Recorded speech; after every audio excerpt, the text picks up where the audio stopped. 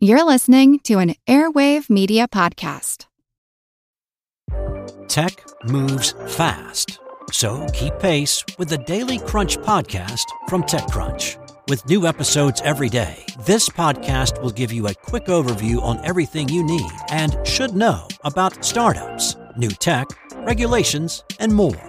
Listen to TechCrunch Daily Crunch now, wherever you get your podcasts. That's TechCrunch Daily Crunch, wherever you get your podcasts. You care about your money. Of course you do. So why aren't you listening to SoFi Daily? This podcast will keep you updated on the latest news in the stock market and how it could impact your financial life. Stay on top of what's happening. Listen to SoFi Daily, wherever you get your podcasts. That's SoFi Daily, wherever you get your podcasts. My name is Patience Marime-Ball. I'm Ruth Shaber, and this is the Earn and Invest podcast.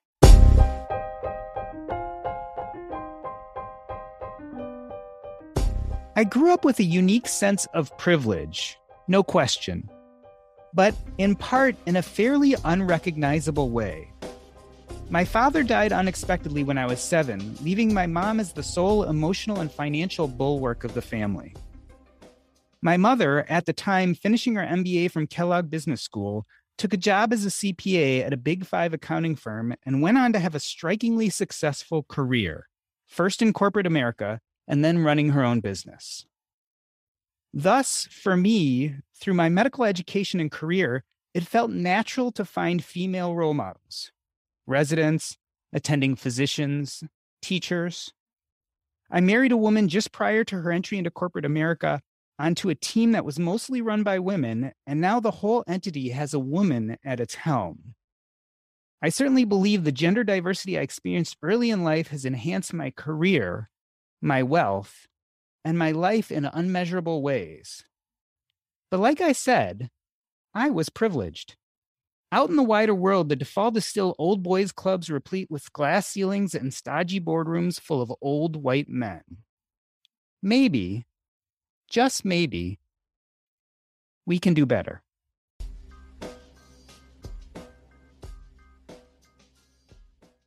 Patience Marime-Ball was Principal Investment Officer and Global Head of Banking on Women at the International Finance Corporation. She is the founder and CEO of Women of the World Endowment, an investment nonprofit focused on centralizing women as economic, environmental, and social change makers while delivering market rate, risk-adjusted returns and impact at scale. Patient holds a JD from Pritzker School of Law and an MBA from Kellogg at Northwestern University. Ruth Shaber is the founder and president of the Tara Health Foundation, which promotes health, well-being, and opportunity for women and girls through innovative, evidence-informed programs. She is also the co-founder and board chair of RIA Ventures, a group of foundations and investors that collaborate to bring new types of capital and enterprise to the field of reproductive health in the United States. Ruth holds an MD from the University of Pennsylvania and a BA from Yale University. They are both authors of the highly anticipated forthcoming book, The XX Edge, Unlocking Higher Returns and Lower Risk, which will be available June 21st. Patience and Ruth, welcome to Earn and Invest. Patience, I want to start with you. At the outside of the book, you point to a quote from Christian Lagarde. He was the head of the International Monetary Fund during the 2008 financial crisis. If it had been Lehman Sisters rather than Lehman Brothers, the world might well look a lot different today. Is the XX Edge arguing that women make better entrepreneurs, investors, and leaders? Or is it more a question of diversity in general that's beneficial? Thank you very much, Dr. G, for having us on your podcast. We've listened to some and they're awesome, and we're hoping that this one will be equally awesome. The question about what Christine Lagarde said, so that was right after the 2008 financial crisis. For me, when she said if it had been Lehman Sisters, things might have been different, I thought to myself, what if it had been Lehman Sisters and brothers? So to your question, it is about gender diversity. What we know is that gender diverse teams outperform peer non-diverse teams. And that's what the book is about, really talking about what happens when women are in decision-making rooms, in innovation labs, and in asset allocation rooms, that you are ultimately going to get lower risk and higher performance. Ruth, a quote from the beginning of the book. The field of gender-focused investing is about to be flipped. Traditionally, the field has prioritized how finance can improve the lives of women and girls and thereby lift families and communities. Consider a different paradigm, one with women at the center of investing as agents and actors, not just as beneficiaries. Ruth, why is now the time for that flip, and why hasn't it happened before? Well, I'm not sure why it hasn't happened before, but Doc, thank you so much for having us here and giving us the opportunity to talk about our book, The XX Edge. The patients and I have been both working in this space for quite a while. And what we've seen is traditionally finance has been used as a tool to improve outcomes for women and girls around the world. And if you think about things like microfinance or other areas where bringing more capital to women in their communities has been a tool to lift them up out of poverty, improve outcomes. But what we've learned from many of those mini experiments and from what we're seeing across all asset classes is that, in fact, when women are at the center of the financial decision-making, not just in microfinance, but in public equity as CEOs, as asset allocators with big financial institutions or heads of funds, whether it's venture capital or hedge funds, that the returns are better for everybody. And that when you have gender diversity, you bring all of the talent to bear to make the best decisions. So it's not flipping the paradigm means finance is not a tool to improve the lives of women who may be in need of that improvement. But in fact, when women are in the center of the financial decision making, it improves outcomes for everybody, both financial and social outcome. Patience, can you describe when you yourself made that mindset flip? So certainly a lot of people start in the place where we need gender equity. We need it in the workplace. We need it into business, et cetera. Can you remember when it dawned on you that not only would it be good for us as women, but actually it would be good for everybody if we had a more diversified leadership in business and maybe even in the world? I spent most of my career working in investments, and in most rooms that I was early in my career, it felt lonesome. I was one of few women, and certainly I was one of few people of color, few women of color. I started my career in infrastructure investing. That doesn't have very many women around it. And then in restructuring, so special operations where you're restructuring non-performing assets, and that doesn't have very many women either. Finally, I worked in financial markets, investing in financial institutions around the world, but also private equity and venture capital. And I traveled all over the world. And one of the things that I noted was that in most of those communities and those meeting rooms, I was one of a few women. However, whenever I was driving and traveling in all of these places, I realized that there were women businesses that employed a whole lot of people that I would see on my way to and from specific airports in whatever country I was traveling to.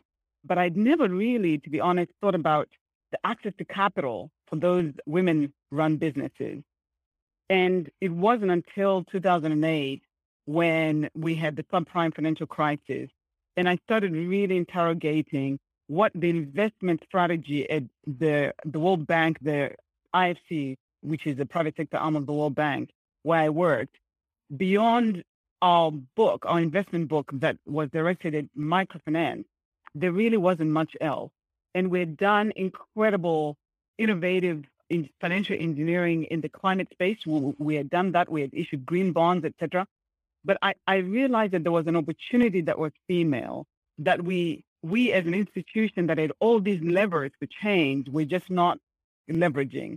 And there was a moment after 2008 when we looked at the performance of companies that were managed by gender diverse teams, how they were performing through the crisis, whether it was the relative stability of the stock prices, whether it was stability of their earnings, whether it was how they were weathering the storm and emerging from the storm a little quicker than peers.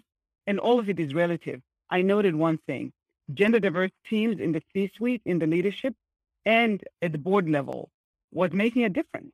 And so I took a step back and realized there is something here. There is value that the world is leaving at the table. And as we emerged from that crisis of 2008, there was an opportunity to do things differently. to bring in the full talent, sort of emerge into a full potential paradigm where women would be equally at the table to bring about the change that we all wanted to see. And the reality is, Lehman Brothers alone, sort of this male way of doing things hadn't served us well. And it was an opportunity to do things differently. So that was my aha moment. I haven't looked back. We're going to talk in a moment about how the gender diverse teams can make such a difference. But Ruth, first I want to talk about your history. You, like I, grew up in medicine. You're an obstetrician gynecologist. You were at Kaiser Permanente from 1990 to 2012. The interesting thing about the book, The XX Edge, is we're not really just talking about business and entrepreneurship. We're talking about healthcare. We're talking about politics and leadership in general. Tell me about growing up as a physician. Did you feel the same gender disparities there as we look traditionally at in entrepreneurship today in business? Well, Doc, I had the privilege of having a wonderful career in medicine at Kaiser Permanente, and Kaiser is known to be extremely diverse, both in gender and in many different ways, a very diverse community, very diverse leadership. But I still noticed that as a physician, there were equal numbers of men and women in the rank and file, and even at the sort of mid-manager level. But as you got higher up, especially in the C-suite, that the number of women dropped off. And I also noticed that there were many fewer women in leadership in all of the vendors and the different companies that we associated with, whether it was the pharmaceutical companies or the, whatever we needed in order to make our business work, that as you got higher up the pay scale, that there were fewer and fewer women. But I noticed early on in my career that, especially as an obstetrician gynecologist, how central women were to their families and to their communities. And we know that when women's health is optimized, that their family's health is optimized. I also know that women tend to make most of the consumer decisions around healthcare. So the dichotomy between the leadership in the healthcare industry in the United States and who's actually running the show. We saw with the pandemic, all those videos of the essential workers, they were well over 70, 80% women. And women were the ones who were taking their families into the emergency rooms. They're the consumers of healthcare. And so this gap between leadership and real decision-making in the industry and the frontline, both in terms of the users and the operators in the healthcare system, is really pronounced. Patience, let's look big picture here. How big do you think the potential impact globally is of giving women an equal seat at the table? Like, how big of an effect are we talking about before we get into the nitty-gritty? Yeah, it's massive, actually. So back in 2009, 2010, when I made the decision and worked with my colleagues to develop the Banking on Women platform, and that was a pun on words, banking on women, which means betting on women, trusting women to do the right thing, but also providing them access to capital. One of the things we did was to retain McKinsey to work with us to actually size the access to capital gap that existed at the time for women-owned, women-founded entities around the world, mostly small and medium-sized enterprises. And that gap in 2010, I believe, when we did the study, was $300 billion.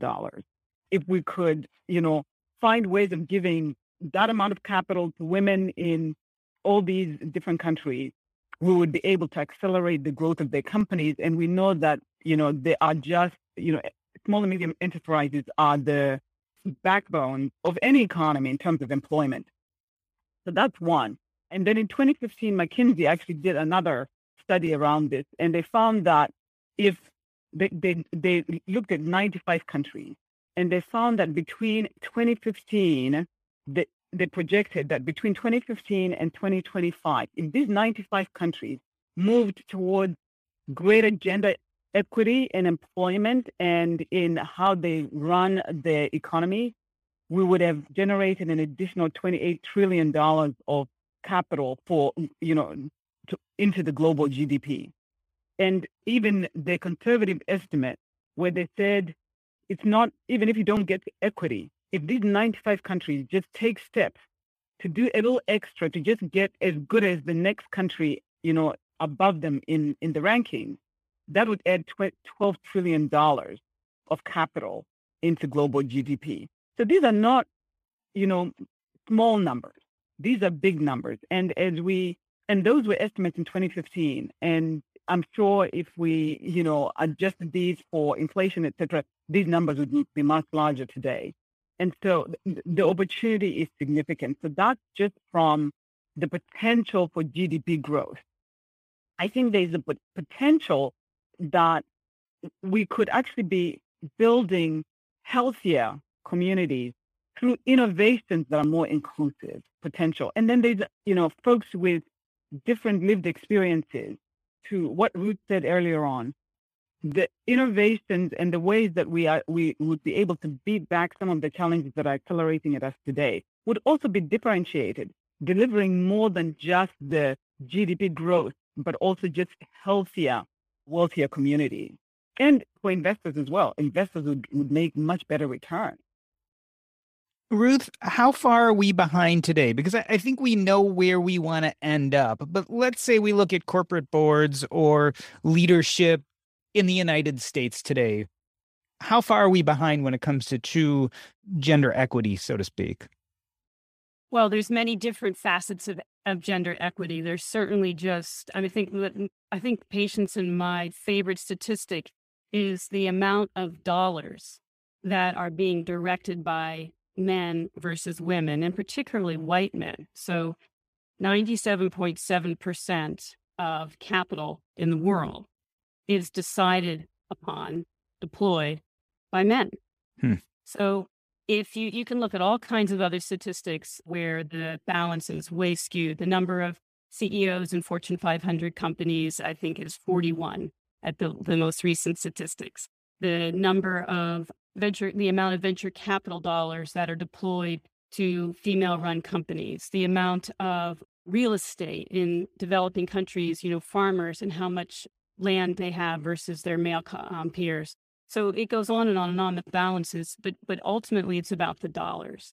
And if women are making less than 3% of the capital allocation decisions in the world, there's huge opportunity for equity. And certainly when you look at things like pay equity, leadership equity, responsibilities, benefits, the amount of hours that women work in the home versus men, how the care economy needs to be built out to allow women to be productive in the workplace and not distracted. There's many, many, many opportunities. It's all a question of what metric you want to look at. But ultimately, we can make some inroads towards the absolute amount of dollars that are being deployed by women. I think that would really start tipping in the right direction.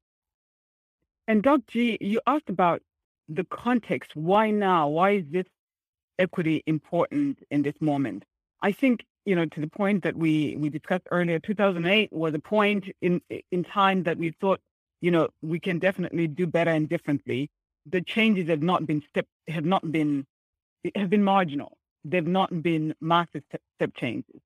2020 and 2021 have been that other big moment when the whole world stopped and we almost all sort of experienced similar context, no matter where you were from. And the visual of 2020 and 2021, those care workers were the wall between, us and more debt. The female scientists who made it possible, whether it was the discovery of CRISPR or mRNA or the creation of the vaccines, a lot of females who had had limited access to capital during their careers, who were in those labs creating those vaccines, whether it was, the care economy and men finally staying at home as well and realizing that, juggling your work and providing care, whether it's to your young children or elderly parents, is not easy. We have a moment in which we had common experiences. And that context makes this moment the moment for this book to be birthed. The XX Edge, Unlocking higher returns and lower risk, is a book that is for this moment. Because to your point, we talk about all the different areas where there's potential to make real changes, but to build in resilience that will help us navigate the next crisis. And the next crisis is not going to be 10 years away or 12 years away. crisis disruptions and dislocations are coming at us at much more accelerated rate. Ruth, I'm interested by what Patience says about this moment. Specifically in the XX Edge, you guys mention a few times there are different characteristics that women bring to the table that make gender diversity so important, especially now. Tell us about some of those characteristics and why they're important. Well, first of all, we've touched already on some of the contextual differences that women are closer to the problems that need to be solved. And actually, Doc, as you know, in healthcare, we've learned a long time ago that if you use frontline teams and patients to help innovate the solutions to healthcare problems, you actually get much more sustainable, better quality outcomes. So we know that because women are closer to the problems, whether it's poverty alleviation, climate refugees, violence, healthcare, that when you bring women to the table, they are more likely to contribute to better outcomes. We also know that if you're only taking the top 5% of talent, and that's true with women in whether it's in executive leadership or funds or in entrepreneurship, that you're leaving 45% of talent, the top, better than average talent, out of the room. And we also know historically that products have often been designed by men, even when they're being designed for women. A great example is with heart disease, for instance, that a lot of the original heart disease studies were designed by male physicians, male cardiologists, and they totally missed the boat in terms of female heart disease. Or crash test dummies is the other favorite example of a time when women's bodies and anatomy were not considered in designing safety measures for cars. So those are sort of the contextual considerations for why women need to be at the table. But there's also what we found in our research was fascinating, that there really are inherent gender differences. There are patterns and traits that show up more commonly in women that do make them excellent financial leaders. For instance, they tend to be more collaborative. And we saw that with, for instance, vaccine development, how quickly it went and how much collaboration there was across different companies that were working on technologies. They also tend to be take fewer risks, so they're more risk aware. They take more careful consideration of the risks. And in our research, we actually looked at the gambling literature, and we saw that it really plays out in terms of how men are more socially pressured into taking risks than women are, and that certainly plays out in the boardroom and in the C-suite as well. And then women tend to be more to prioritize the long view, so they won't be as likely to sacrifice long-term outcomes for short-term gains. And once again, these are traits that are more common in women, but there are plenty of men who have those sorts of collaborative and risk-aware and long-view sorts of traits, and there are plenty of women who don't. But if you look across a bell-shaped curve, there's no question that women are more likely to have those sorts of traits, and those have been missing from many of the leadership entities around the world. In a moment, we're going to talk about some of these examples. I specifically like the example of the crash test dummies and the example of the mRNA and COVID vaccines. But before we do, Patience, another quote. The evidence is clear that when women share in the control of capital, as board directors, CEOs, entrepreneurs, borrowers, heads of government, better social and financial outcomes are the result. The book is packed with examples. I mean, you guys give tons of examples of how this is the case. I want you to just pull out one that you think is particularly stunning or interesting to you. Tell us about an example where this is really clear. So to the point of the data that we have in this book, we know that gender-inclusive teams are 21% more likely to see outperformance in profitability relative to all-male teams. We also know that female founders perform 63% better than those that are all-male founded teams. And this has been observed over a 10-year period. So there are many data points like this. But one of the stories, actually, maybe I'll point to two stories that sort of brought this home for me quite in a real way. So if you take the city of Medellin in Colombia, for instance, where it was a city that suffered from quite a bit of drug trafficking and that the attendant collateral damage that happens in a community. Medellin has been transformed to one of the smart cities. And when you talk to people who look at how how a city could actually be transformed over a relatively short period of time, Medellin is one of those examples. And one of the really interesting things about it is that the women in the community, one of the things they realized is that, they implemented sort of community governance, where they created pods of communal councils that were involved in the governance of the city. The other part is the women realized that they needed to be part of the budgeting process. They needed to be in that decision making because to the point that we're making, asset allocation really matters. Who is in the room when people are deciding about where capital goes matters, because the mid-journeys of people informs the priorities that they're going to assign to their decision making. And women delegates to these councils decided that they absolutely wanted representation on these capital allocation or budgeting allocation committees. And that made a difference. And what you see is capital was allocated to the basic needs of the community, to a place where they took care of the first level of challenges that they had, but they also understood that education was really critical. And we know that when women have money, they spend more than 80 cents on the dollar taking care of the needs of the family. And these women just apply that across the community.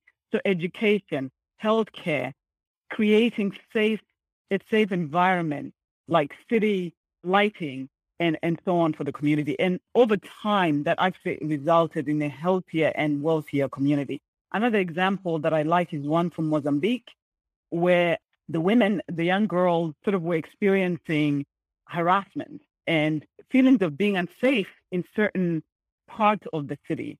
And they decided to start taking pictures and mapping the zones in their city where they felt unsafe, and, started sharing these.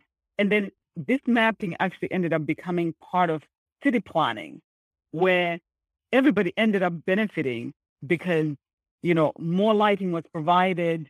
The areas that were considered unsafe, infrastructure was put in to actually make them safer. And that brings about, all kinds of knock-on positive impact, because, it's not just the women who are going to feel safer, which means they will move freely, which means they can take jobs in areas that they may not have wanted to take jobs because of feeling unsafe going to and from those locations. It has a knock-on effect that everybody in the community benefits because they also feel safer.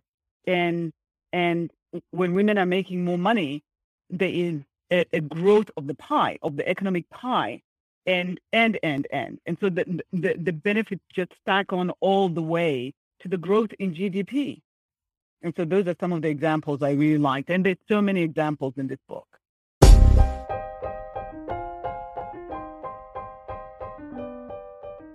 We are talking to Patience Marime-Ball and Ruth Shaber. They are authors of the forthcoming book, The XX Edge, Unlocking Higher Returns and Lower Risk, which will be available June 21st. We're going to take a short break. I'm Doc G, and this is the Earn and Invest podcast.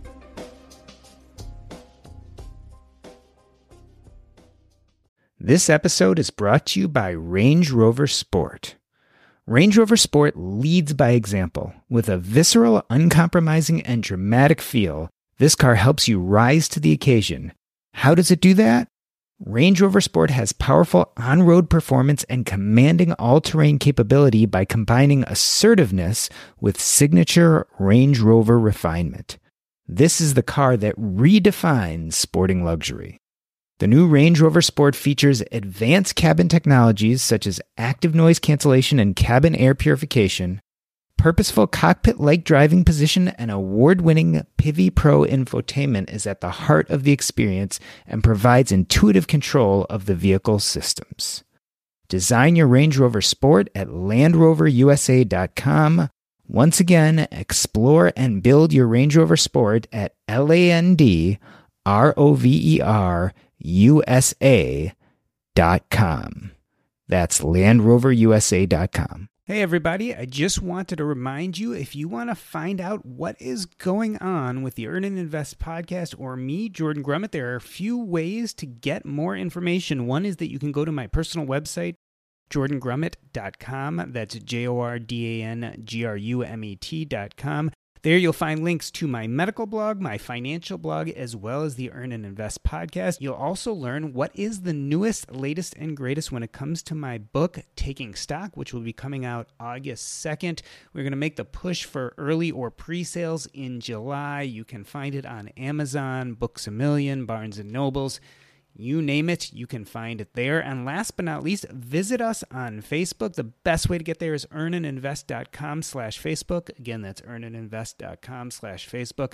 In our Facebook group, we discuss everything from personal finance to current events to what's happening in our world, as well as I post every episode there. So check us out. A few different ways to reach me, either at jordangrummett.com or at earnandinvest.com/Facebook. I hope to see you there and become part of the Earn and Invest community.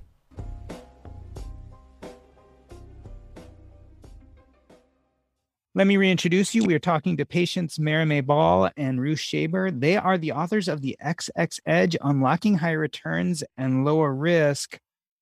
I want to talk, Ruth, about the crash test dummies.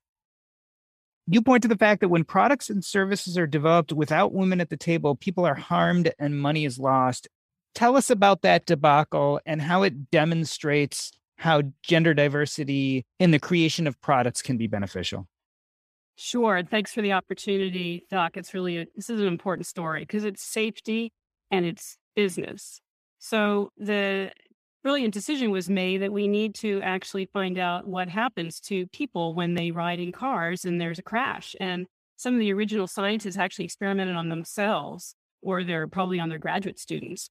And the decision was made to actually manufacture dummies. And I think they were probably also animal studies that were done. But largely as a cost-cutting measure, the original crash test dummies were actually just the average male size and shape. And there was very little mention of, well, what about women's anatomy? What about pregnant women's anatomy? What about larger men or women? So it was this prototype.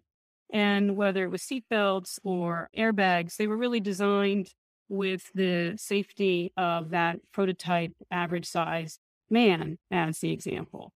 And I think we all know that there were ramifications of this because in the early airbags, for instance, that the smaller people, male or female, where their heads weren't above the dashboard, when the airbag was deployed, they were dramatically injured. That's why we have that off button now, where you can turn the passenger seat airbag off, because people have died early on, and they had to rework the safety systems for airbags in order to accommodate different size people and certainly women. It's also true, for instance, for safety belts for pregnant women, that no consideration was taken around how pregnant women put a seatbelt around their developing bellies. So it was a great advancement to have this prototype human being to experiment on in a car. And it's tremendous how much safety measures we have now when we drive. But if from the start, if consideration had been made for the different anatomy, women's anatomy in terms of how they respond to whiplash, for instance, and their cervical spines are different, where their center of gravity is, just their general body mass. So if those things had been brought to the table from the beginning, there's no question that lives would have been saved. And also quite a bit of money would have been saved, because I think the car industry had to rework these problems and develop workarounds and redevelop their safety measures once it was realized that this mistake had been made. Patients, let's talk about COVID-19. One of the most dramatic scientific discoveries of certainly the last 100 years is the quick rollout of the vaccines for COVID.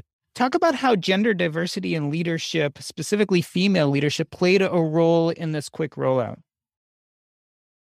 Yeah, so this is one where we all are still living in that sense of appreciation for what happened, right? 2 days ago, I had folks over for dinner. And we're still relearning how to actually have folks over for dinner in an enclosed environment. But all of it is possible because of vaccines. And So the history of how we got to a place where vaccines were rolled out so quickly starts, in so many different places, but one of them is the Genome Project. And you had a lot of men decide that they were going to study, it was sort of the trending thing, and a lot of male scientists were studying the genome.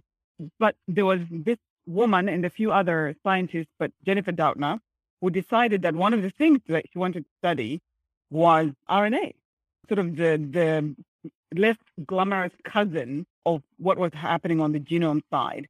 And that was less glamorous, which also meant, less money was being directed to that. But her conviction was this is what she wanted to study. And along with that study, she and another doctor, a French doctor named Charpentier, were able to make the CRISPR discovery.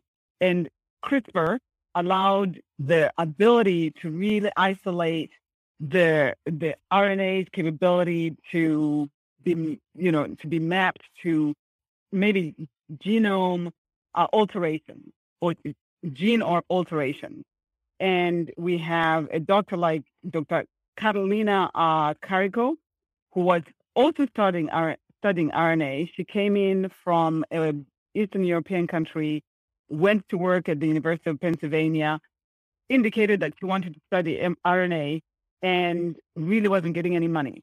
This also comes to the lack of access to capital. So we have lack of access to capital for women who entrepreneurs. We also have lack of access to capital for women PIs. And this is well known. Less than 3% of capital that is grant capital goes to female PIs. But she stuck with it. She went on to try and start a company based on her RNA work, and that didn't work out. It didn't, it wasn't able to get, capital to really build on that company. It took a man, a Canadian gentleman who founded Moderna, who read a paper, one of her papers, and decided to bring it in. So Charpentier and Doudna's work on CRISPR was one of the building blocks for the RNA study, which then Dr. Carrico took over. Well, she didn't take over. It was one of the things that she did. And mRNA as a methodology for developing treatments or a way of sending into our genes. I'm not a scientist, so I don't explain this very well. Altering our genes to be able to fight back virus attacks. She was able to then build on that. And then fast forward to a time that, COVID-19 was in our lives, you had all this research of women who had been collaborating and working in spaces where they were not recognized, not getting access to capital. Yes, Dr. Jennifer Doudna and Charpentier had been recognized for CRISPR. They'd gotten an award for CRISPR, but, not very much else in terms of recognition and access to capital. But this was the foundation of what was needed for the vaccine. And you then had women like, Dr. Kizzmekia Kobe at NIH, an African-American scientist who worked with Moderna on their vaccine. You had the folks in the Pfizer lab, but even AstraZeneca on the other side of the pond in the UK. It was women scientists who had been doing all kinds of work that had been considered less glamorous, were able to turn their research into a vaccine. And the AstraZeneca vaccine has women behind it as well. It just goes to show you that women the long view that we talked about, that it's not necessarily what's glamorous today, what's getting all the buzz today, and what's getting capital today that they gravitate towards. They will gravitate towards conviction, right? They were convinced that there was something in RNA, and they wanted to continue studying it regardless of the struggles of access to capital. And this is how we end up in a place where I can have dinner in my home with friends who are coming from all over the place, and we have a world that's opening up again. So that's just a good example of what happens with sort of collaborative leadership, collaborative innovation, and having the long view, understanding that this is not the sexy thing today, but it's an important thing to study. So, Ruth, we've talked about product development crash test dummies. We've talked about scientific research in COVID. Let's look at how gender diversity can have a large impact on what I feel are two incredibly big crises that we're facing today. Let's start with healthcare. How can gender diversity help better solve for some of our healthcare issues today? Well, it was really fun to write the book, The XX Edge, because it gave me an opportunity to fantasize about my personal vision for what the healthcare system in the United States should look like. And the U.S. healthcare system is truly broken. We spend more money than any other country, and we have only mediocre outcomes. And true, if you have a lot of money and you can have access and privilege to maneuver in the system, you can get the best healthcare in the world. But that's a small percentage of Americans who actually have access to that, and most people do not. And, if you look around the world to other healthcare systems that are much more female in orientation, much more matriarchal orientation, they rely heavily on community health workers, for instance. And there's not so many overpopulation with specialists, no offense to my specialist colleagues, but they really have a much more of a community, family-oriented approach to healthcare.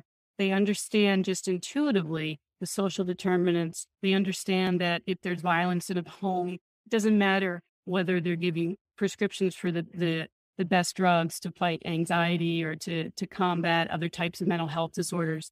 Somebody's got to go in the home and deal with the violence that's going on there.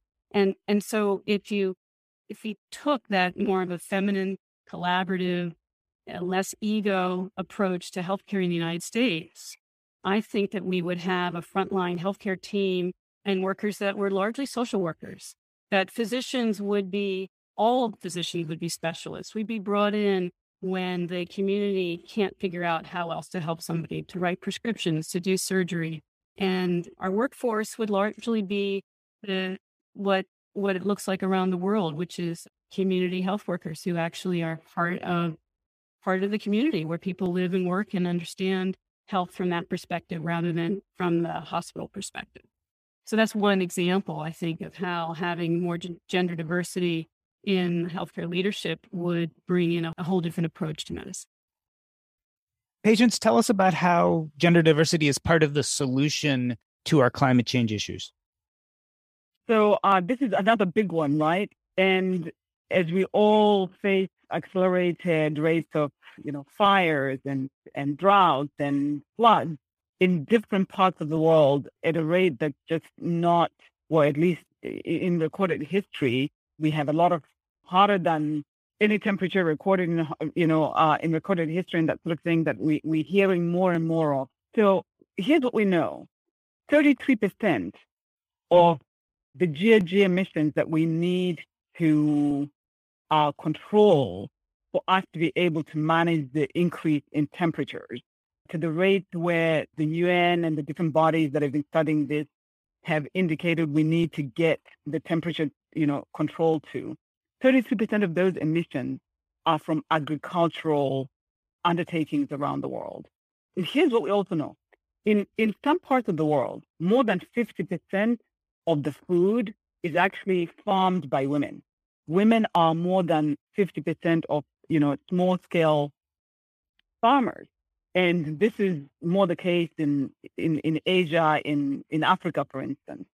And so this opportunity to deal with this 33%, and I'll speak to the other, to the other 66% that we need to deal with. But this 33%, these women farmers are once again so proximate to the challenges. We point a story in our book where in Ghana, this lack of recognition of these women farmers as critical assets to GDP means that you're losing out on getting their know-how on how best to tackle climate change and building resilience, right? For the other 66% that's not agriculture related, we all know that most decisions in households around consumption, women are central to those decisions. So the demand side of climate mitigation is also very female. And so that's part of when we talk about climate mitigation, we tend to talk about, the build out of the large power generation assets, and that's what I used to do in my previous career. And so there is much to be said around that, because we need to actually we need to transition those to green generation. But there's the other part, the consumption part. Whether you turn the lights off in your home or not, what sort of appliances you're using that are either climate friendly or not, all of those things, women are central to those decisions, and we're not bringing them into the conversation enough. And I can tell you that if we had more women in asset allocation rooms making the investment decisions, if we had more women in asset allocating to even the smallholder farmers, the access to credit in order to do what they do, that is part of it as well. So, and access to decision making in corporations, where, how corporations produce their product, how they move their product, all those decisions with women inside the room would have a difference in outcomes. Ruth, let me take the position of a narrow-minded listener. Now, granted, none of the Earn and Invest listeners are this narrow-minded, but let's just say I'm a 52-year-old white guy. I listen to Earn and Invest because I want to make money, right? That's what I want to know. How should I invest my money? What's going to make me most successful? I hear about climate change. I hear about healthcare, but I can't change any of those things. What is the message for them here about gender diversity and how it can affect their bottom line? Thanks for asking that question. And this is something that's really important to patients and I in thinking about the gender finance. And for decades, the folks who've been working in this space have been talking to themselves and making a ton of money. Both patients and I have managed our own portfolios, personal portfolios, and also for our organizations with an exclusively gender-focused framework. So at the Tara Health Foundation for the past 8 years, we've screened every single investment, whether it's in public equities, in community grants, or in private equity, venture capital, with a gender analysis. And we've beat the market every year. So it's not that we've made money despite having a gender focus. It's we've made a lot of money because we have a gender focus. And for all the reasons we've talked about in this hour, the diversity in general and gender diversity in particular brings the opportunity for new innovation, for filling the gaps in how decisions are made, in growing the pie. All those things mean that each individual investor is going to make more money. If you look at something just one little way of understanding this, women tend to pay their loans back more often. They pay them back more reliably. They're much less likely to default, whether it's a business loan or a personal loan. And yet, historically, banks have preferred to lend money to men. Doesn't make any sense. It is a stupid business decision to prioritize a male borrower over a woman, when women are going to be much more reliable. They're going to be more loyal to your bank. We know that too, and we've looked at some of that interesting data as well. So if I was a big bank, I would start prioritizing my female borrowers. And that's easy. I would get ahead of my competition. I would have much more reliable repayments, and I would rest a lot easier at night. So there's one example how prioritizing women and just prioritizing gender diversity more broadly is going to return higher returns to men. Patience, you go as far at the end of the book of discussing the 8 imperatives for a winning portfolio. Specifically as individuals and especially as men, what can we do now that we're aware of the situation? So thank you very much, because at the end of the day, it's the so what, right? It's the so what that counts. We've given you all this data. You are now convinced. And now, what should you be doing? And to Ruth's point, it is really what Tara Health Foundation does. We do every single day, looking at when you make decisions that centralize the role of women, how does it improve your financial bottom line, but also impact outcomes? So, practical things.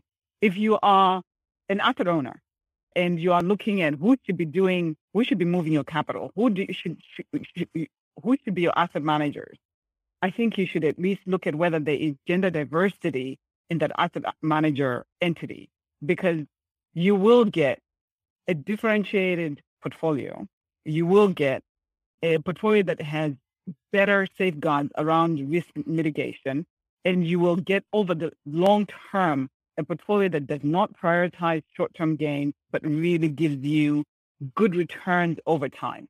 So take a look at who is actually in the investment committee, in the rooms that are making the decisions. You should listen to women more. I mean, that's just basic and simple, right?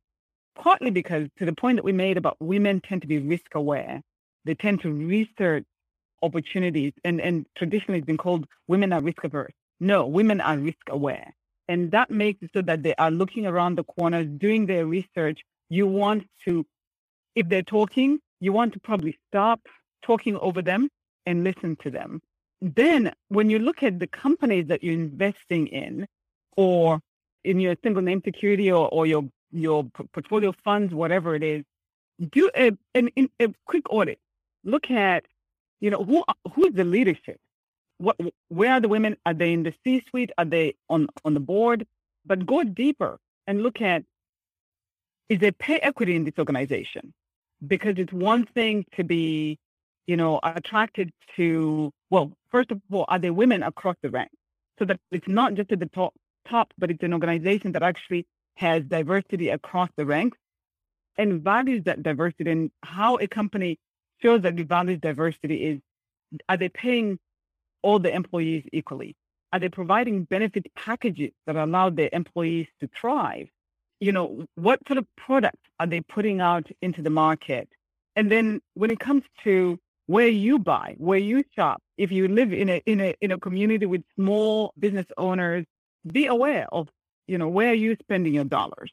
Are you spending your dollars with small businesses in your community that are women owned or not? So these are all the things that you can do at a personal level, at an asset allocation level, and beyond.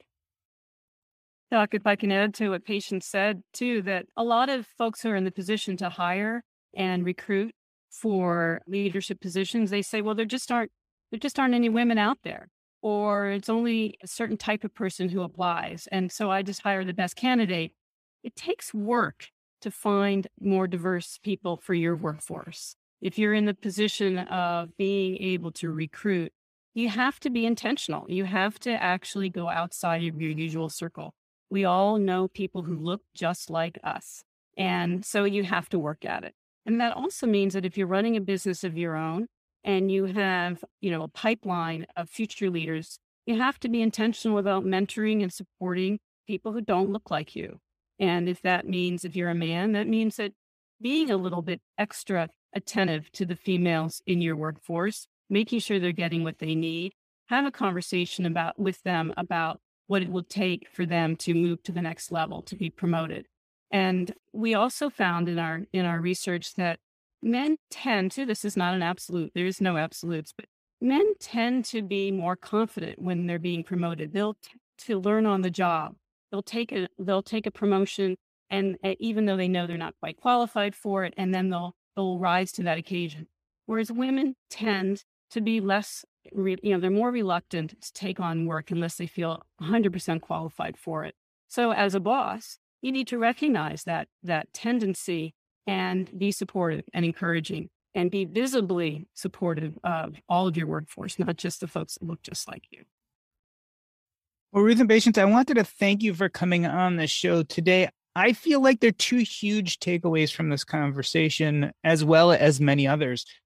One is, there's no question, gender diversity is both the morally and ethically right thing to do, but it's also financially the right thing to do. And I think we can't forget that we're really talking about better outcomes all around.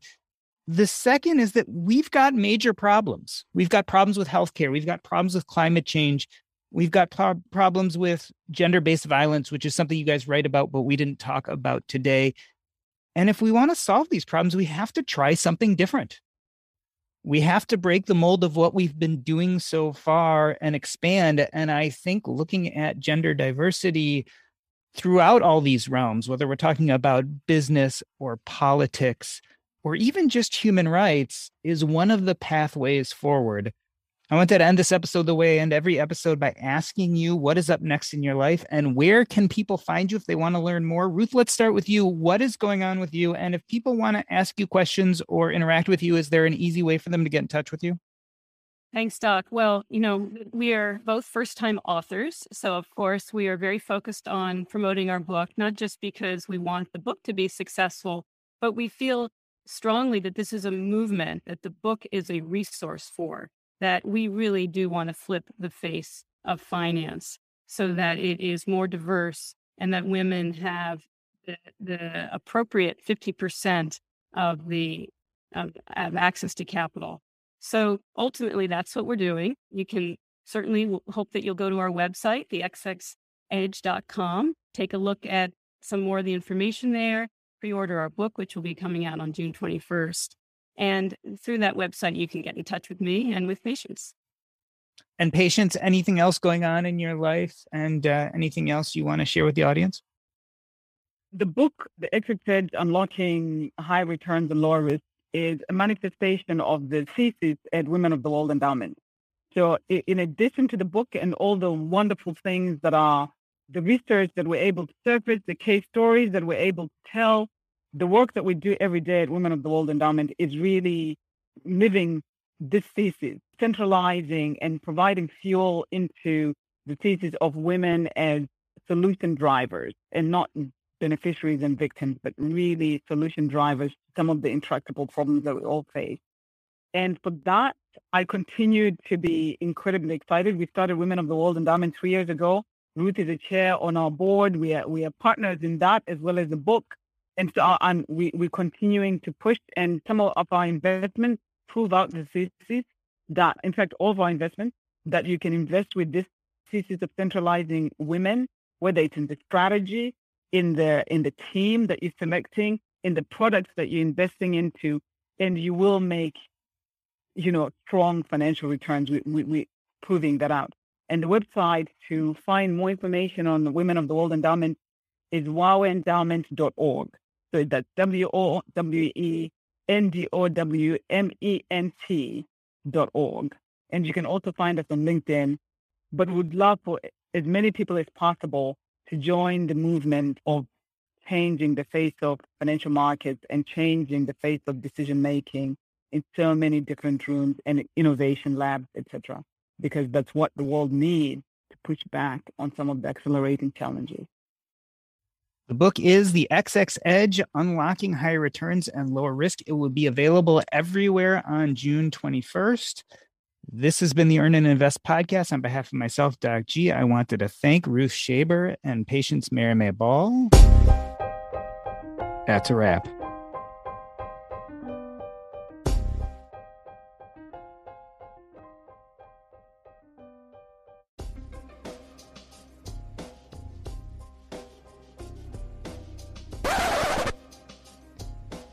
So tell me, did we do the book justice? You're incredible. I hope every podcast that we have is as good as this one. To your point, the fact that you've read the book just really made the conversation one that was, that went deep in areas that we may not have time with other folks who are not well read, who have not read the book. So that's really appreciated. We truly appreciate you reading the book and asking us the questions that others. Oh, we lost you. We lost you for a second. Sorry. I hope that didn't happen. Speaking. It happened here and there, but I'll be able to work around it. It'll be fine. Yeah, I echo to what Patience said, Doc. I thought that you did a great job of asking great questions, and I think you really captured there wasn't a time when I said, "Oh, I hope they'll ask me this so that we can bring up a certain point." I don't think anything was left out. Of course, there's always more stories to tell. There's always more things to talk about, but you did a great job. Really appreciate it. Thank you. It's I will tell you, it's challenging because there's a lot in that book, in a good way, right? So there's a lot of detail. And I know, and I have this sometimes when I deal with some of these much bigger subjects, that you want to make sure that you give people the real gist and story of the book. You get to some of the real meat, but you know that you have to leave lots out to do that and yet still have a deeper conversation. That's always the struggle I have of trying to encapsulate that. You gave us the opportunity to go into the details and the stories, but still come back up to the high levels. So that was great. And this is, we're new at this too, so this is great practice for us to appreciate it.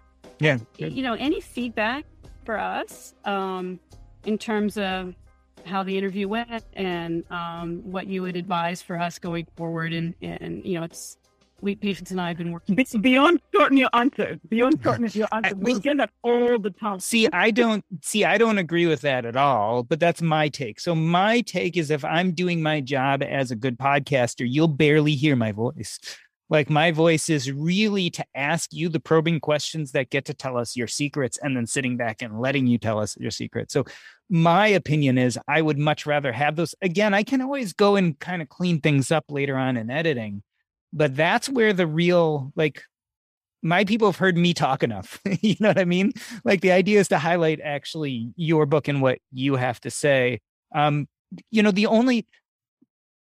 No one can tell you how to deliver what you know best. The only information I'd always give is make it easy and good and clean, which again is good mics, good Wi-Fi connection, come prepared, try to make sure you're in a quiet place.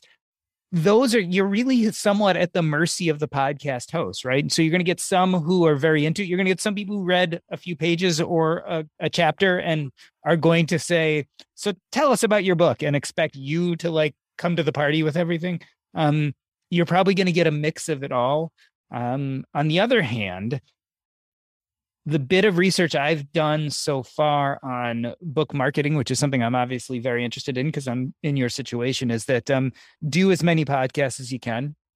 Try to hit as broad audience as you can, because more than the book tours, more than the media, like getting mentioned in the big places, more than any of that, I think podcasts probably sell books. So it's worth being on those stages and sounding competent. Above and beyond that, you can only kind of use whatever the host gives you and try to kind of answer questions as best as you can there. But being in those places is my suspicion, at least from the bit I can tell, is what will help with success. Because nowadays, even though you may have a great publisher, there's only so far they're going to go with your marketing. The rest is really up to you. It feels really good to be productive, but a lot of the time it's easier said than done, especially when you need to make time to learn about productivity so you can actually, be productive. But you can start your morning off right and be ready to get stuff done in just a few minutes with the Inc. Productivity Tip of the Day podcast. New episodes drop every weekday, so listen and subscribe to Inc. Productivity Tip of the Day wherever you get your podcasts. That's Inc. Productivity Tip of the Day wherever you get your podcasts.